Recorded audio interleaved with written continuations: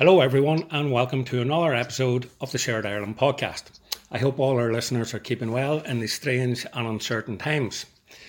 So our guest today has a surname known to most in Ireland and I dare say across the world. He's a twin. His brother followed their father into the world of politics and our guest today followed his father into the world of religion. It gives SharedIreland great pleasure to welcome along Reverend Ian Paisley. Welcome to the SharedIreland podcast, Kyle. Thank you very much.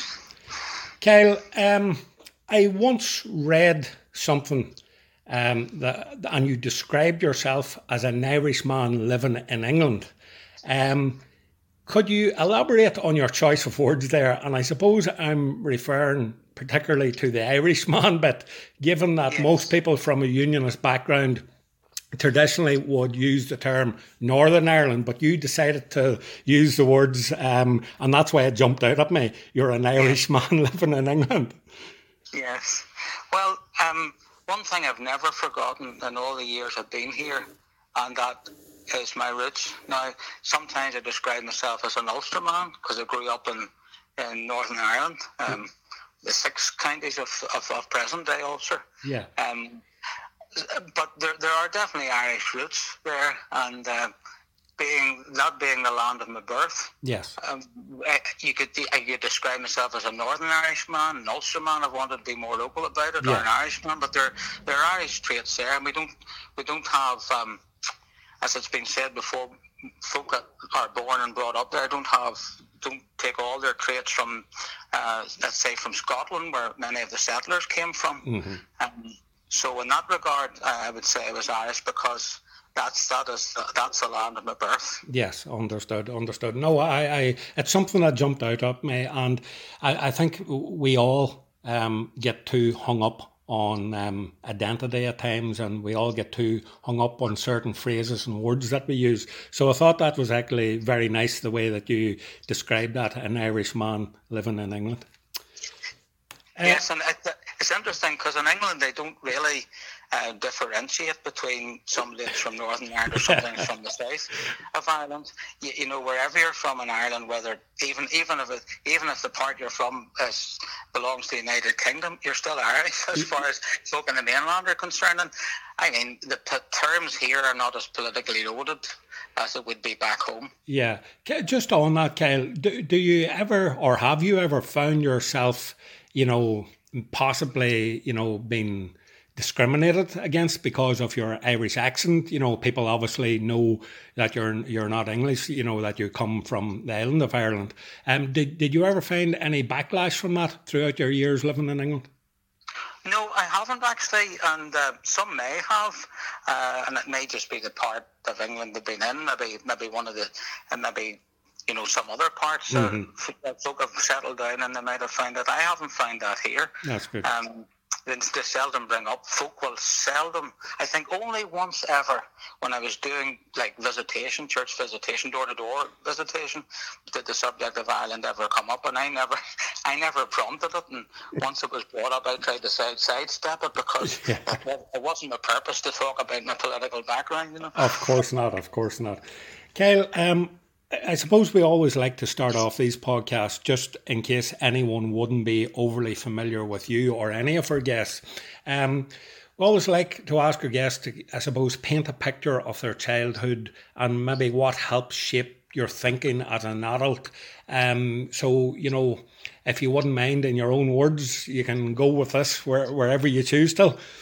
Okay. Well, I had a privileged background. I don't mean financially privileged background, but I had the privilege of having parents who were firm believers in the God of the Bible, and they sought to teach me and show me the right way. And from a very early age, I was acquainted with the simple gospel, that Jesus is the way and the truth and the life, and that certainly had a profound impact on me in my early days. Although I have to say, even though I didn't make a profession of the Christian faith before I was even 10, when I was a lot younger than that, the whole thing, I could say, or Jesus Christ, I could say, meant far more to me when I got into my early teens, when I really went through what I would describe as a genuine conversion experience. And that had an influence on me to the present day. Had that not happened, perhaps I might not be here today or be doing the sort of thing I'm doing today. Kyle, can I just, maybe if you don't mind, would you mind fleshing that particular aspect out a little bit more for the benefit of our listeners, that you went through a genuine conversion experience in your early teens? Yes. Yes, I did. How did that manifest itself, do you mind me asking? Well, I don't mind you asking. I'd be happy to say. As I said earlier, I knew the gospel from an early age, and as a youngster, I'd said on one occasion that I had put my faith in the Son of God. But into my early teens, very early teens, 13 or 14, I went through a long period of self-doubt. How could I actually be sure, in other words, that my sins had been forgiven? How could I actually be sure, that salvation was a certain thing to me? And I suppose, coming from my point of view, and I suppose deliberately trying to be naive here nearly, is that yes. How did you convince yourself, or what proof were you given that I suppose put you across the line? Well, that's a good way of putting it. The thing that convinced me was one day after I went at sleepless nights with anxiety over it. On one occasion, actually, I was brought home from school early. I would say it was a dark enough period in my own life. My father, I remember him taking me, my mother took me aside to talk gently with me and to show me from the scriptures where I could have comfort and hope. And they'd done that on a number of occasions when these periods of doubt had flared up. And then one day my dad took me aside and he showed me a verse, and he said, when I was your age, he said, I went through exactly the same experience you're going through now. And he said, this was the verse that gave me peace. It's a little gospel verse. Jesus says, him that comes to me I will no wise cast out. And he said, what you've got to do, he says, is just say, sink or swim, heaven or hell, just take God at his word and let that sink in, what Jesus said, if you come to me, I'll never cast you away. And once I sat alone with that and let that verse sink down into my heart, then all the doubts, all the worries, all of that completely disappeared. And I was like the cat that got the cream, and I was a very happy individual. And what age were you, Kyle, can I ask? 13 or 14, I think, at the time. Yeah. So I suppose, from an early age then, one of my questions later on in this interview was going to be your twin brother Ian obviously followed your late father into the arena of politics. You chose your father's other, well, I suppose passion isn't the right word, but calling into religion. So politics was never going to be for you. From an early age, it was always going to be religion, Kyle. Is that fair? Well, I did have an interest in politics. On occasions I would join with my dad when he was in North Antrim, and we were leafleting areas, dropping handbills through doors and that kind of thing. I did have a little bit of an interest, but not the same degree of interest that I had in the Bible and church life and Christianity in general, At what age, Kyle, did you move to England? I moved to England when I was 24. 24, okay. And did you go there specifically to take up a religious post, or did you go there and then found your way into your, I suppose, reverendcy? Right, well, I went specifically to take up a post here in the church. I'd made up my mind that when I'd finished the end of my training, I don't care where the first door of opportunity opens. I just go through it, wherever it is. Mm-hmm. It could have been England, Ireland, Scotland, Wales, or some other parts of the world. Yeah. But at the first opening here, and it came, I think it was March 1991, and then May 1991, and then after that, the congregation decided they'll give me a chance. Yes, so very good. I've been here since. You've been here since. And do you think, is England now your home, or would you ever see into the future where you would potentially come back and settle down in your native county? I'm not sure. I mean, I'm very settled here. And the longer you're here, the deeper your roots go. In Yes. a sense, So I still obviously have a love for the place where I was brought up because family are there, But I don't feel any urge to take up a ministry there. And I think I said on one occasion before, I've had friends from England who've gone over on a very regular basis and done evangelism and Bible distribution in the Irish Republic. And they said, from their experience, that part of the world is far more open than some places in Northern Ireland. I don't know. That's just their experience. So maybe, if I did go anywhere, for all I know, it could be Republic of Ireland, but I've no real desire to get up and leave. I don't really feel any urge nor any leading, So, well, I think you would be a very welcome addition back to your native shores again. Yeah, I have heard that potentially the people in Southern Ireland in 26 counties it's a very diverse, multicultural sort of background now, with people from all over the world and all different faiths and different views on life. And, I suppose the old days of the Catholic Church basically ruling the country are gone, so people are potentially open to different I suppose, different ways of life and looking at different aspects of religion even, Well, it would be. I mean, I remember another quote I was given years ago was from this well-known English Baptist. He was a Victorian Baptist called Spurgeon. And he said to his sons, he said, you never go anywhere unless God compels you to go. So unless I was kind of circumstances or whatever compelled me, I think I'll just stay. I just stay here in England's green and pleasant land. and I'm assuming you do travel back and forward to visit your mum and family on a regular basis.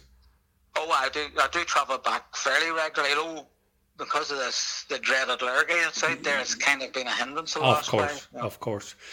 Kyle, through the media and the history books, we know much about your late father, Reverend Ian Paisley, the politician. Tell me about Ian Paisley, your father, if you don't mind. Well, my dad, despite all the busyness of his life, with duties in church, a large congregation to take care of, and then duties in Westminster and then political duties at home, he always made time for all of us. And I made give you a kind of illustration of that earlier. I was talking about my conversion. Yes. And he always made time for us. If we had difficulties, we could always go. He never was too busy that he didn't spend time with us and take time talking to us about our interests and our needs. And he's actually a very quiet man in many regards at home. Right, that may surprise a few of our listeners, in the best possible way, of course. Yes, well, it's an interesting thing because you see one side of a person when they're on camera about one kind of issue, and a lot of folk I found initially anyway, they're folk here that I knew and loved very well, and all they got really here in mainland Britain was the political side of my father in the controversial days before things started to settle down a little. Yeah. So that's thrown at them constantly, and it's not. Sometimes stories about men are spun just a little, and so man's only as good as the information he gets. But those in the know, those on the inside, up in the family, they see the other side. Yeah, absolutely. Kyle, they say behind every great man, there's an even greater woman. And in your father's case, this lady was Eileen, your mother, of course. Yes. Your mum continues to make an influential impact whenever she gives media interviews. And I suppose I've just a wee passage. In 2019, she suggested that a united Ireland would be acceptable if there was freedom of religion. And I suppose my question to you, Kyle, would be, would your views on this align with your mother's? Well, if there was a united Ireland, it would have to obviously be by consent of the people. Yeah. And unless people in Northern Ireland want it, it's not going to happen. Yeah. I mean, I'll always be I'd always be a unionist. But if the ballot box and the people in the north overwhelmingly supported Northern Ireland, I couldn't do anything about it. And I would have to, if I was living there, certainly I would have to just run with it and make the most of it, and hope and pray that there would be freedoms. However, my view of the thing is really simple, because I think, despite all that United Ireland and those that are pro-United Ireland can promise, it's still, with all that, it's an unknown quantity. Despite the fact that the British system has plenty of mistakes, and everybody knows about them. And my view is it's better to stick with what you've got and try and improve it. As the old saying, better the devil you know. Yes. Kyle, just, I suppose, sticking with this point, what would your fear be? Now, and I guess fear maybe isn't the right word here, but what would you fear most in the event of a successful border poll by pro-United Irelanders? Well, for people living along the border, of course, who suffered a great deal during the Troubles, I'd be anxious that for them in particular. I mean, in one way it doesn't affect me because I'm living here, but as I can't forget my roots, you'd have to think about the people there. And I would be anxious that, people that were pushing for it wouldn't push them out, because, when Ireland was partitioned, I think I'm just going roughly statistically wise, I think the Protestant population in the south Republic was about 10%. And now, of course, it's markedly lower than that.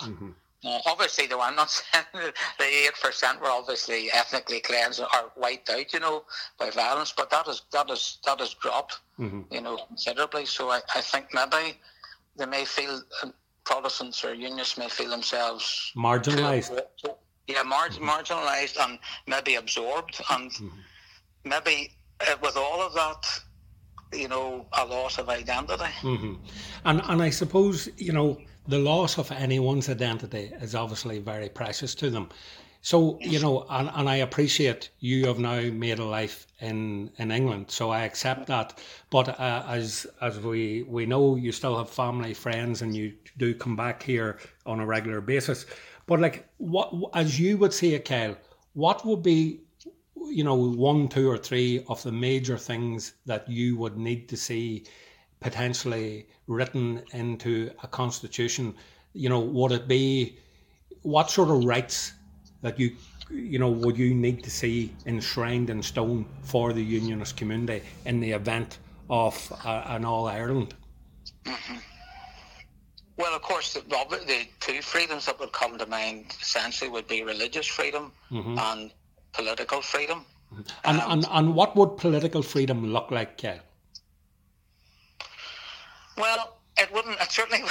It's a good question. It certainly wouldn't look like what it looks like today. I mean, I think there are those who are for an All-Ireland Republic that probably would grant Unionists a political freedom such as they have today. But even with that, I think unionism will always have the association of union with the United Kingdom, and once the United Kingdom goes, you're kind of as a unionist, I would feel in kind of limbo.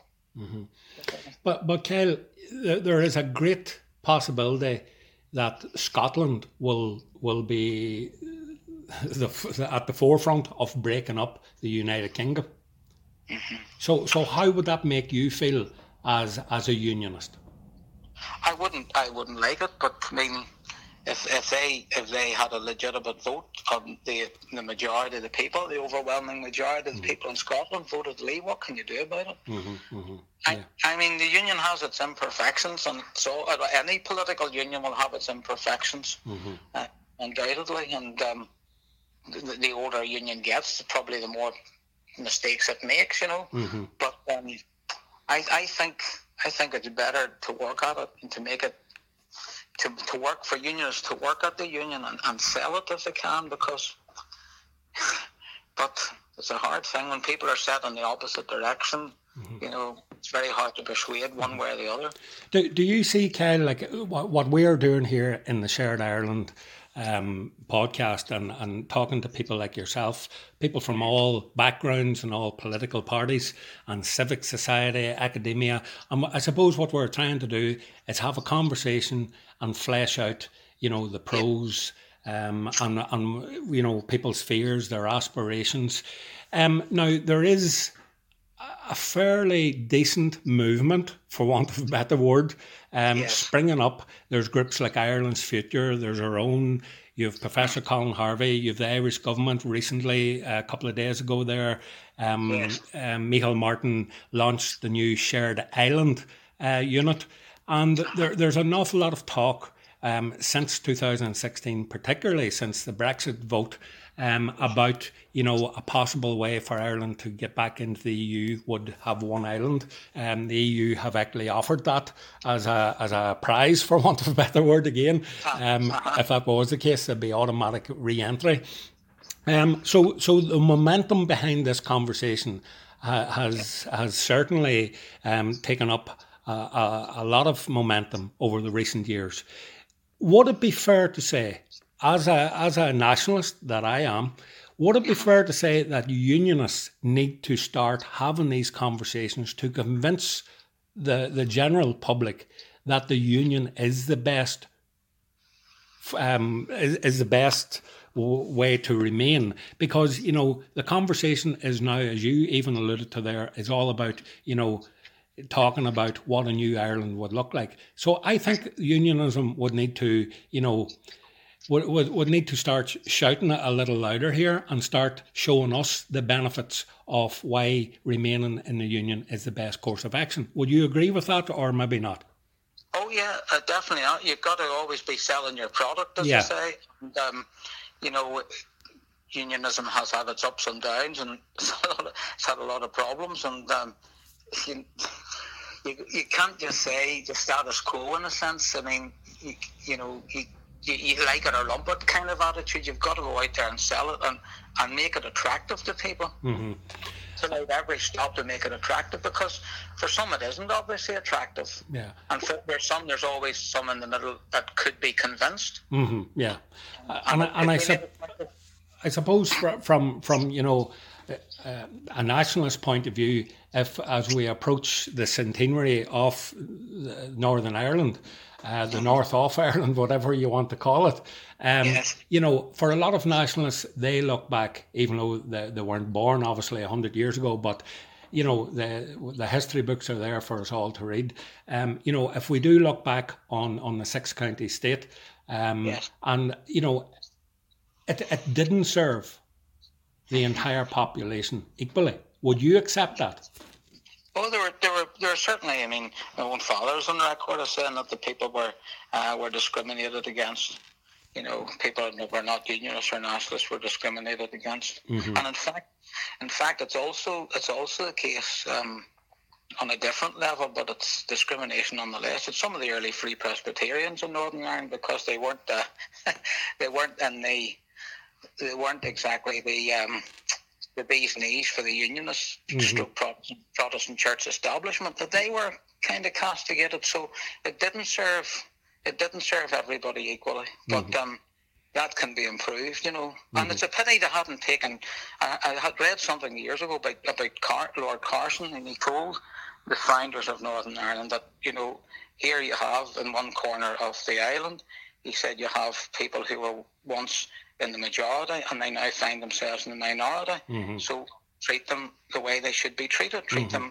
them properly. Mm-hmm. And of course, when you don't treat people properly, you're not selling your union very well. Yeah. And I suppose that is still, unfortunately, like most human beings, we do tend to look at our past, and potentially we should look more to the future.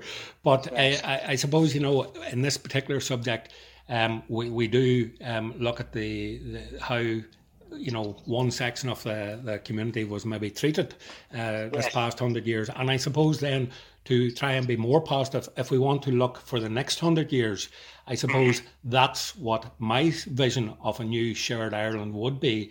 It would be an Ireland where everyone would have equal rights, where everyone would not be discriminated on, regardless of political or religious choice, you know, one that you're free to express yourself without without being persecuted over it, you know. Yeah, well, I mean, I think I would obviously, as you know, being a unionist, would like Northern Ireland to stay with the union. But I think that you can't just go on in the same way we're going. If you can unite, I don't think there's any chance really, from where I'm coming from, of getting 32 counties united when folk in the north of Ireland, Northern Ireland or whatever, are divided. And I think there can be a kind of union in a sense if you get people in Northern Ireland united without necessarily a political union with the Republic. If you could get them united and better neighbourly relationships between the two countries, you have a kind of union, if you like. Kyle, in your opinion, just picking up on what you said there, what is the reason why the north of Ireland isn't working to its full extent?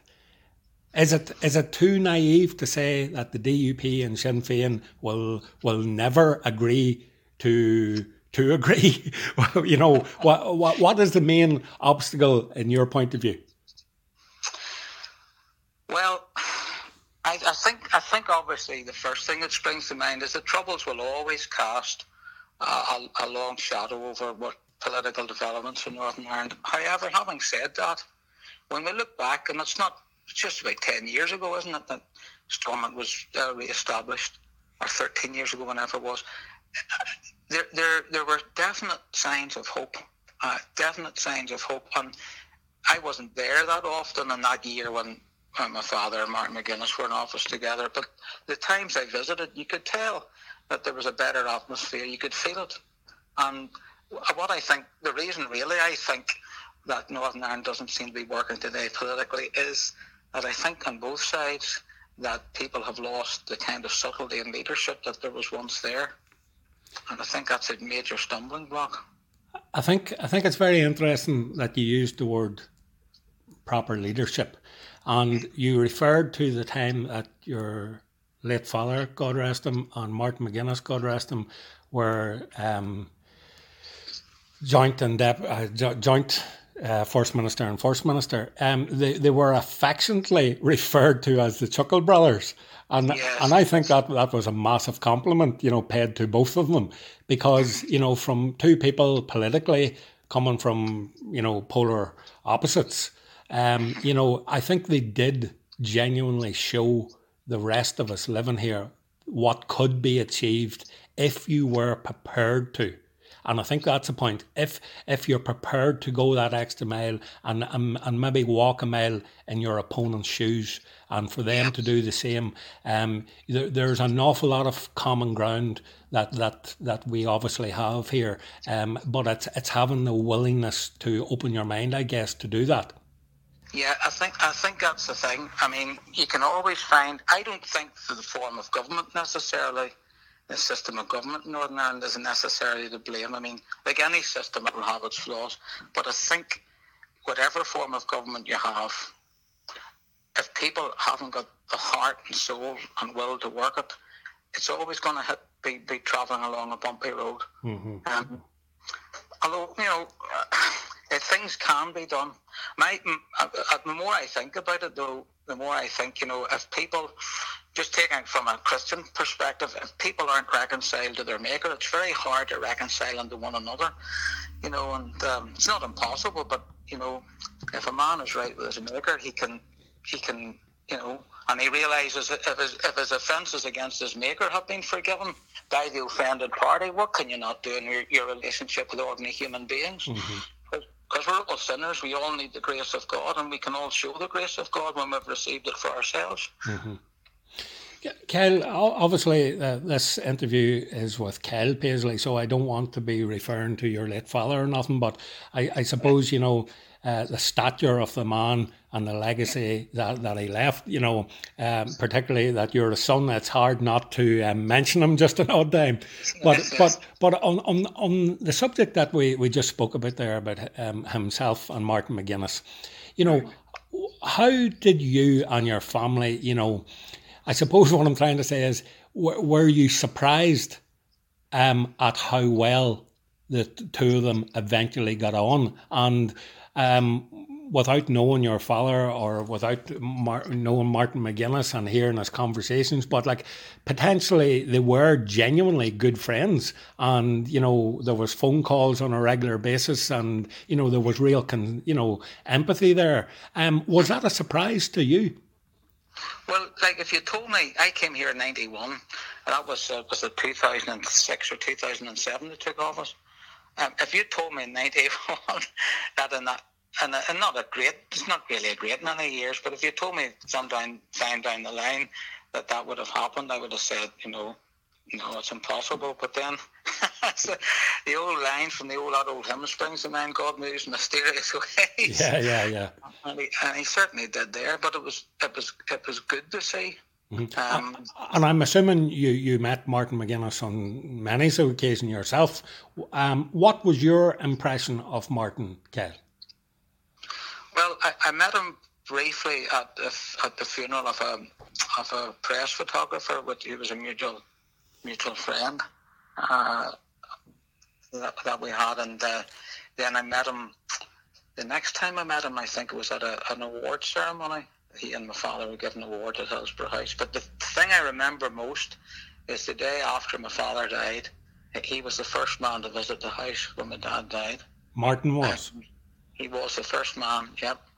We had phone calls from others. My mother had a phone call from Jerry Adams the day after my dad died, which we've often mentioned in conversation. And it was evident, when Martin McGuinness visited the family home, obviously genuine sympathy and, for the family, and we appreciated it, and it's something really that's etched in our minds. It will stay there all our days.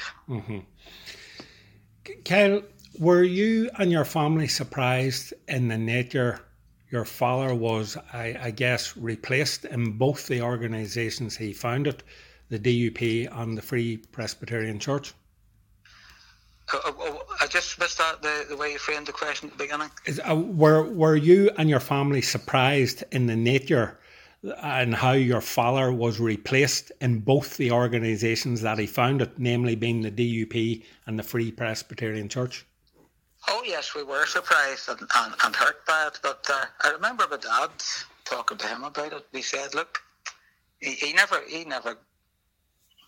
let himself, drift off into hatred for the people. He was surprised. I think he was hurt too, but at the end of the day, he just left it in the hands of the good Lord, and he got on with the rest of his days, which taught us a lesson. It's still from time to time the memory of those things hurt, but you can't keep breaking over old ground all the time.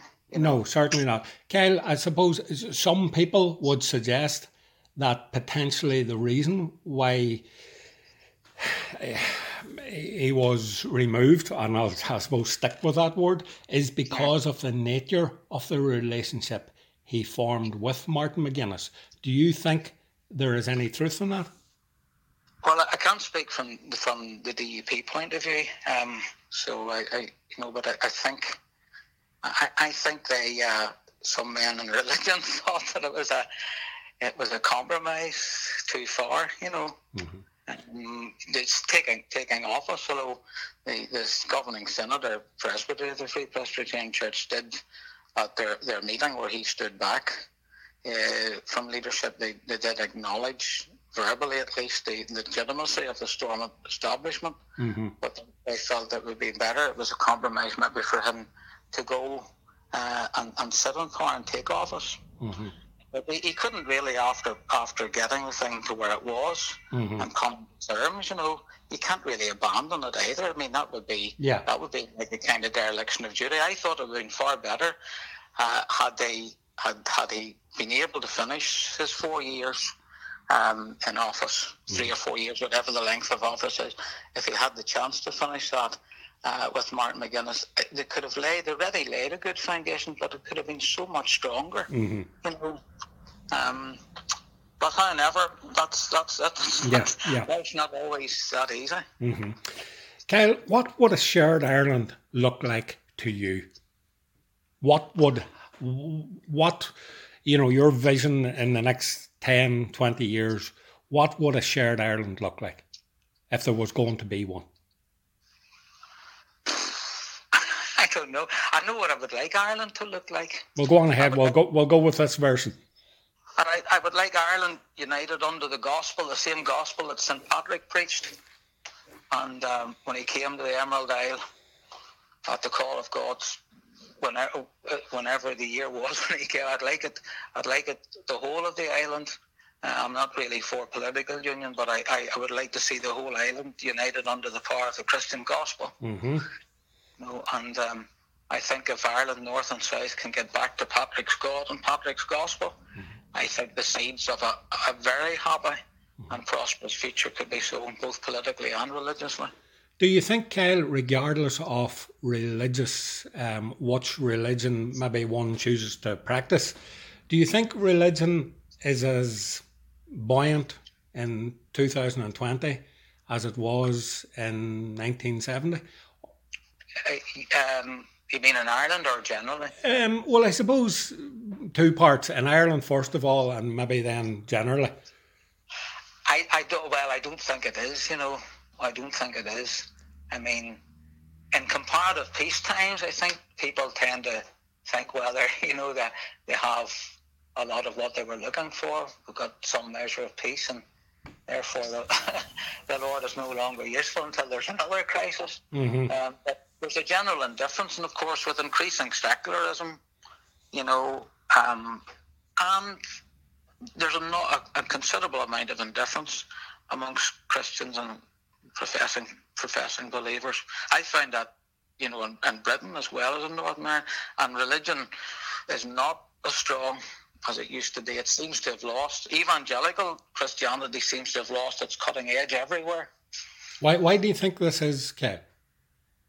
Well, I think it's a very simple reason. I think people learn to get too comfortable without God, forget that they need him for the easy times, let's put it, as well as for the difficult times.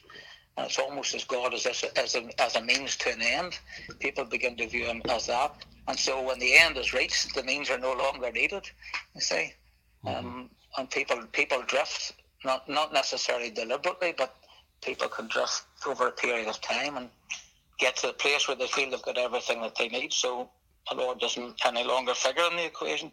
Do you think we live in a very fast-paced world nowadays where technology and everything is expected at the flick of a switch or the click of a button, and we've kind of lost what really matters in our lives? I think that's true. The faster you live, I mean, these conveniences are all great, and we all enjoy them. It's a great way of keeping in touch, modern media and the rest. But the faster life goes, the quicker we want to live it, and then you're running that fast that you can hardly slow down to have time to think. Mm-hmm. Yeah. Maybe one of the side blessings, well, not a blessing really, COVID's not a blessing, but one of the spin-offs of having spent more time at home is we begin to take it easier. Sometimes we live life far too fast. We haven't got time for people sometimes, never mind our maker. That's true. Okay, Kyle, moving back into kind of the political sphere here, do you think Brexit has weakened or will weaken NI's position within the UK? Oh, I think it is. It certainly hasn't strengthened it, that's for sure, and it hasn't kept the status quo. Well, I suppose if you think it certainly hasn't strengthened it, and of course you can only speak for yourself, so I accept that you can't speak for the DUP or any political party because, you're a minister. But, just looking from an outsider in then, you would have a closer insight into the DUP's thinking than I would. Why were the DUP, did they not see this coming down the road?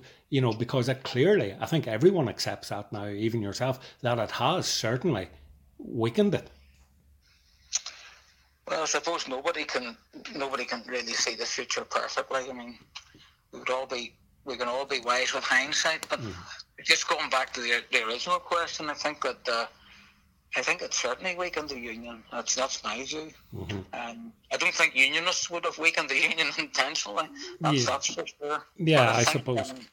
I think the way the British government have handled things, I mean, it really it really, without any exaggeration, the whole thing's been symbolic. It has been, and again, that isn't, me. Of course, I would say that, but I'm delighted to hear you saying it because, from just even the casual observer, it really has been, it has been one farce lurching to another on a constant basis, like. Oh, it has, and I mean, the text they said there's not going to be a board in the REC now. We think probably that there is, I mean, it hasn't really, I don't think it's helped the stability in Ireland, north or south either. I don't think it's really helped. And it certainly hasn't helped the union. Yeah, it hasn't helped the stability for the ordinary man and woman on the street because, uncertainty, then people speculate, and when you're speculating, you're guessing, and when you're guessing, you're not aware of the facts, and people aren't aware exactly how this is going to have an impact on their day-to-day lives, whether it be financially, the food that they may be imported and having to eat. There's a raft of potential stumbling blocks, where we still don't know, is our life going to be better or worse, Well, that's right, and it's just it's a pity that I would lay the blame really with Britain, because Britain was the one that the British Parliament and London, they were the ones that decided on the referendum. Now, personally, I would rather be out of Europe. I just would rather be out of Europe. But the way this Brexit is, the way they've handled Brexit, they might as well not have started in the first place. Yeah. Well, sure, we have Tony Blair to thank for that. Or, sorry, we have got David Cameron to thank for that, I meant to say. Yeah, it's a funny word. It was just in our question, wasn't it? And I was surprised, actually, that they didn't put a provisional figure on it. It had to be like 60% or something like that. Mm-hmm. It was just a simple majority. And I suppose there's lots of votes in the country that are simple majorities, but had there been had people got behind it with a greater momentum, it might have made the whole thing easier. But it's just been, you don't know what's going to happen from one day to the next. It's a guessing game with the way the present administration in London has handled it. Yeah. I seen a wee quote from yourself and your brother Ian that you stated a few years back, Kyle, that you believe the Republic of Ireland will follow the UK out of the EU. Do you still believe that will be the case? I think that might have been my brother that said that. I know it was in the same article that we... Exactly. I pulled it out of an article that both of you give, correct? That's right. I don't know. I think if other countries contemplate leaving, I think the whole thing will collapse. It certainly won't remain as it is. Mm-hmm, mm-hmm. I think it's like the image in Daniel's vision with the feet of iron and feet of clay. It's very hard to hold those two things together. They'll pull away. The more people talk about leaving, the more likelihood is that some other countries may leave. And it's a bit like Scotland looking to leave the UK and potentially the north of Ireland as well. Well, I mean, Europe it could end up with as many splits as a gymnast. It could. Have you been surprised, Kyle, by the EU's steadfast support for the Republic of Ireland throughout these Brexit negotiations? Not really. No. I don't think there would have been anything that would have surprised me about that. You're not a lover of the Europe, I guess. No, I don't. Not really. Right. No. Yourself and Ian are twins, Kyle, as I mentioned in the introduction. Are you similar, like most twins, or I'm assuming you're close as brothers? We're very close as brothers, yes, yeah. You don't have any of these. If he gets a knock on his left arm, that you feel it too. Like you hear some twins. No, we often give each self a knock on the arm. That's the only time we've felt mutual pain. Yes. Ian, I suppose I'm trying to put this in the best way possible. Kyle, Ian has made the headlines a few times in the last few years. Would you say you've been there for him, either to advise him, encourage him, or to even give out to him? Well, I've been there really to encourage him. I wouldn't want to criticise him, but I try to encourage him, as best I can. And I have to remember, but but for the grace of God go I. Yeah. Oh, hey, listen, we're all human. We all make mistakes. There's no doubt of that. So you have got a close brotherly, leaving the twin aspect of to the one side. You've got a close bond with Ian, obviously. Oh, I do indeed. I go down when I can down to London to see him there, and meet him when I'm back home. Mm-hmm. So and on the phone as well we talk. Mm-hmm. So. Very good. Kyle, again, obviously, I don't mean to put words in your mouth because as we stated, and you stated, that, you can't speak for the DUP, but I suppose that your father was the founding member of it. How would you assess the direction the DUP has taken since the days that your father led the party? Well, anybody would say it's taken a different direction, perhaps in some ways that he would have taken it in. I guess there's a more open view on moral issues, at least maybe on some moral issues, not generally within the DUP, but within some sections of it, mm-hmm. be they small sections or whatever. I think there's a different approach there, a different attitude there. How that will work itself out in time, I don't know. Mm-hmm. It is different, and parties do develop. They develop in different ways. They're not always develop in the way that the original founders would have them go. But mm-hmm. I don't think generally, in general, unionism has been as strong as it could have been. Mm-hmm. I think if there was the same,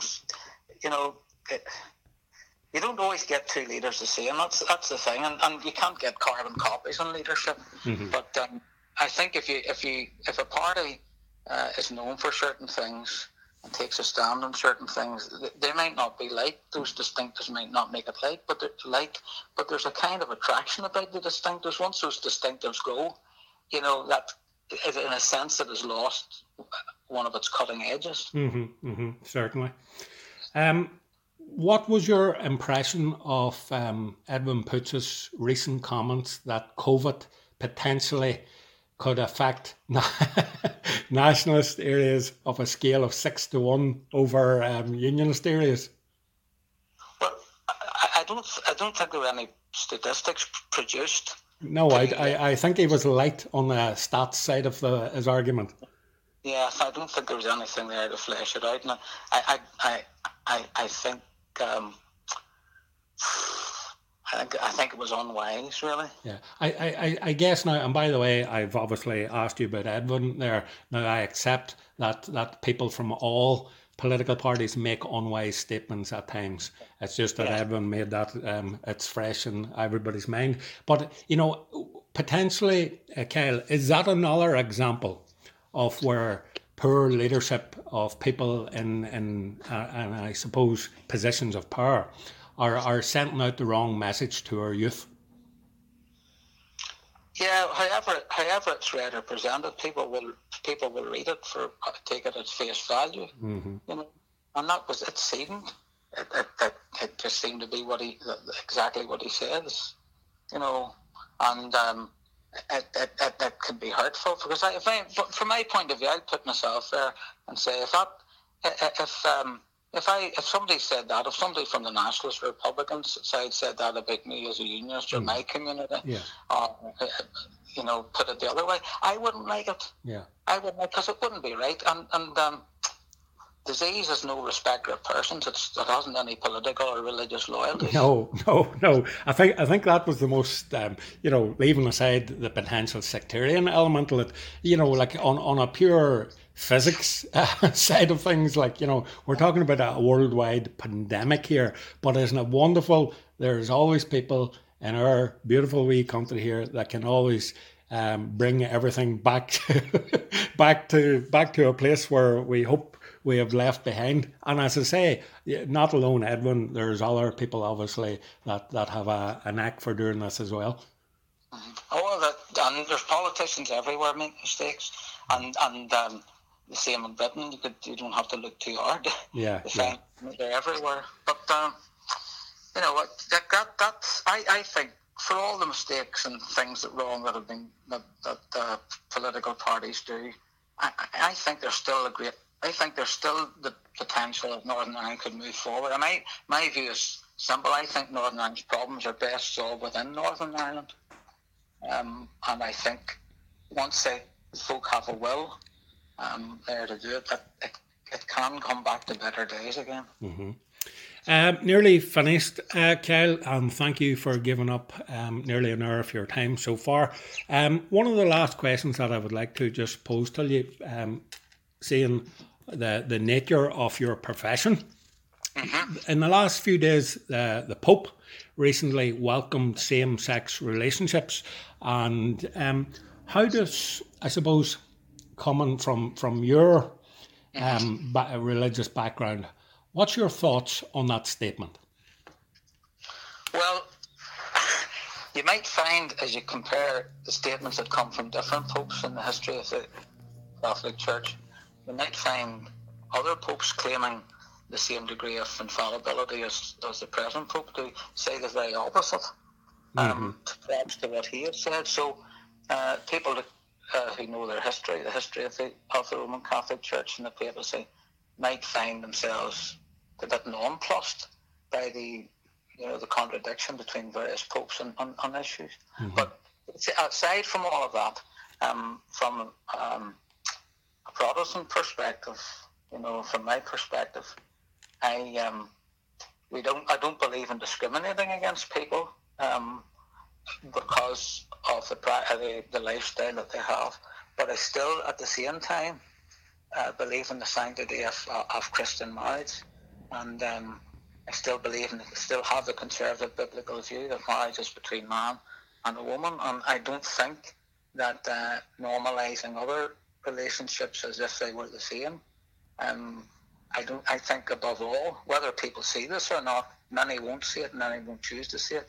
But whether people like it or not, you can't offend your maker like that and expect favours from him. And when you say offend your maker, what exactly do you mean by that? Offend them, Kel? Okay. Well, if God has made man and woman in his own image and he's brought them together in sacred union, and he hasn't sanctioned any other sacred union but that by way of marriage, then that any other union such as the Pope has proposed, that really flies in the face of what God has already ordained. Okay. I noticed in a remark you made there is that you used the words, if you choose that, lifestyle. So yes. So the people that choose to participate in a same-sex relationship, yeah. You would be, I'm assuming, would be saying that's a lifestyle choice as opposed to that is the way that God created them in this world. Is that correct? Yeah, well, a lifestyle choice or a lifestyle practice. I know that there are folk that will say that they didn't choose to be this way. Okay, but I'll take that. But at the same time, the good people will practice things. You see. Well, when you say you'll take that, as in, do you accept that people, God created people, brought them into this world, and they have no choice over their sexuality? Would you accept that? No, I think people do have a choice about what they do. I mean, when God originally made man, this is just really a purely scriptural argument, but when God created man in his image, he created him with under certain, gave him certain orders, commands, and created him in his sight, created him a sinless man. The man chose to go his own direction, and we're all the recipients of a fallen human nature because of what our first parents did. And no, how far will you take it? I could say I was born with an inclination to steal. That's, I can't help it. I'm not, sexual lifestyles, I'm saying it's different, not saying it's the same as stealing, but, how far do you take it? I may have an inclination, or I may feel tempted to do something. I can't say because I have a weakness towards that and I'm tempted by it, that therefore I can't help it, and therefore I shouldn't do anything about it. Mm-hmm. Do you accept, Kyle, that God loves all his children, regardless of their sexual orientation or their sexual, I suppose, using your words, lifestyle? Yeah, yes, I do believe that, and the reason I believe that is because of what I read in the Bible. Well, then, given that, Kyle, should all God's children then not be treated equally while on this earth by the laws that we have? Namely, I suppose, in this subject that we're talking about, if people of a same-sex relationship can have their union blessed by a church. Well, when I say I believe that God loves all those that he's created, what I meant by that was he sent his son to die on the cross, and the purpose for that was not to give people the choice of how they live, but was to set them free to live for him.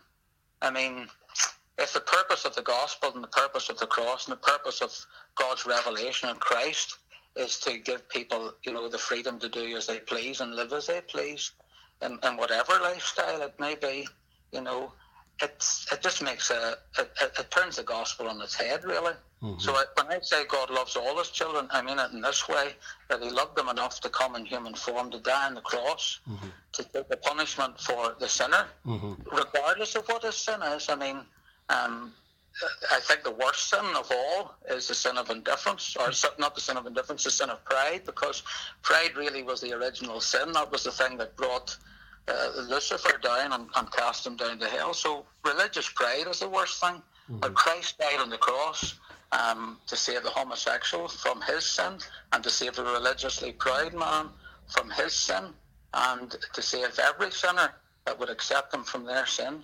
And that's what I mean by the love of God, about God loving all his children. He died mm-hmm. for sinners, regardless of what they did or what they've done. Mm-hmm. Just one last question that just sprung to my mind there, Kyle, on this subject. I'm assuming you would accept that there is potentially people within the Free Presbyterian Church, your ministry, that would practice a same-sex relationship. What would you say to them people then? Well, I would say this. I don't know of any that do, but I don't discount the possibility. Yeah. Well, I'm just thinking by numbers. There's bound to be. Just that's all. Oh, that's right. We can't ignore that. The idea that Free Presbyterians are somehow exempt from temptation and stuff just because they're Free Presbyterians. Yeah. I mean, they have to dismiss that as a load of hogwash. Yeah. The people are the same. Anybody can be tempted to do anything. Uh-huh. Even the things which you might repudiate one day, who knows? Who knows the next day? So what would you say to members of your congregation then that potentially, again, I'm using your words here, choose this lifestyle? Well, I would try and show them, first of all, if I have had an opportunity to speak to them personally, I would speak to them personally, but not in front of anybody else, because it's too sensitive issue. I would try to have time apart with them privately and talk with them privately, mm-hmm. and show them from, if you just look at it from the perspective through the light of the cross, judge it in the light of the cross. And I think if a person looks at something in the light of the cross and what the cross means, then things will be seen in far, far clearer light than ever. The cross, for me, the cross is the be-all and end-all. Mm-hmm. That's the thing by which I'm judged and discerned, and it's the thing by which, we're all discerned, really. Mm-hmm. Kyle, last question, and we always ask this question to all our guests, and it's meant to be, well, maybe potentially a more light-hearted question, but you can answer it, obviously, in any way you choose to do so. If you could invite 3 people, either alive or dead, to your fictional dinner party, who would these 3 people be and why? Well, describing family members that I've lost. I would obviously want my dad there, but I'm presuming you're asking aside from family. Well, yeah. You normally leaving family would be a given. We'll take it. Yes. Yeah, okay, right. I have never been asked that question. One person I think I would like to have there would be Martin Luther. Okay, a quite popular answer. Because I think, well, I mean, he had his feet of clay, of course, like anybody else. But I heard it say that if you had anybody you wanted to talk, this is somebody else's quote, that if I wanted to have fun with anybody at dinner time, and it was somebody from the Reformation period, I wouldn't invite John Calvin. This commentator said I'd invite Martin Luther because at least you could laugh with Martin Luther. Yes. I don't know if that's too harsh on Calvin, but Luther did say once, he said, if there's no laughter in heaven, I don't want to go there. But hey, isn't it very true? Mm-hmm. It is. So Martin Luther would be one. So he's your number one, okay? Well, he's at least one. I don't know. Two others. Who could I have? One other man, an Englishman, I would love to have there. He's a kind of hero of mine. Is John Wycliffe. Okay. The Bible translator. Oh, okay, right. I was going to ask you, educate me about him, but you kind of have a Bible translator, okay. He was the first man to get the English Bible and the Bible translated in full into English. The first full copy of the scriptures in English. Oh, and I like him because despite all he went through and despite all his suffering, you could say about him that while he was very strong on his view on the papacy and the rest, he dealt with issues, and he played the ball rather than the man. Yes. And just for his greatness and his stickability and his learning and his political outlook as well. If you read some of the things he said politically, they could be relevant for today. So I'd have Luther and Wycliffe. Who would the third person be? Now, I'm going to potentially and hopefully do you a wee favour here before you give me your last name. You could run into some criticism if you don't invite a female to this dinner party, so bear that in mind. Well, there you go. Well, seeing Wycliffe didn't have a wife, I'd invite Luther's wife, Katie Luther, for the simple reason she was the power behind the throne. She could keep him in order. Oh, right. And she was a good organizer as well, a brilliant organizer. Okay, very good. And a great woman of faith as well. So. If I had 4 spaces, I'd invite another lady to the table. So. Go on ahead. We'll give you one more. One more. Now I can't think for myself. Sorry, I thought you had one in mind. No, I'll stick with the 3. Stick with the 3. Come up with one later. Well, listen, Kyle Paisley. On that note, first of all, I thank you, genuinely do, for your hour of time today, because I know you're a busy man. It's been an absolute pleasure talking to you. We covered a wide range of subjects there, and maybe in 6 months' time or a year we'll maybe have another conversation to see how life has moved on from this one. So Kyle, listen, genuinely, from the Shared Ireland team and all our listeners, thank you very much. And if I could just use this opportunity to I suppose say to everyone, try and keep safe under these strange times that we're living in with COVID, and try and practice social distancing and try and be responsible. And I leave the last word with yourself, Kyle, if you have anything else to say. Well, yes, I just think, just back up what you've said yourself, and when there's political crisis going on like COVID and all the rest of it, it's very easy, and we all do it, I suppose, and I've done it like anybody else has done it. Sometimes we act like armchair generals and say this could be done better, that could be done better, this could be done better. But I think for the political leadership in Northern Ireland, my home country, in the Republic of Ireland, for England, Scotland and Wales, I think they need the patience of the people and the prayers of the people and the backing of the people to see the thing through. Yeah, well said. Okay, Kyle, pleasure speaking to you. And if you like this podcast, folks, please leave a wee comment, and a retweet would be appreciated. Thank you very much. Stay tuned for our next one. Bye-bye.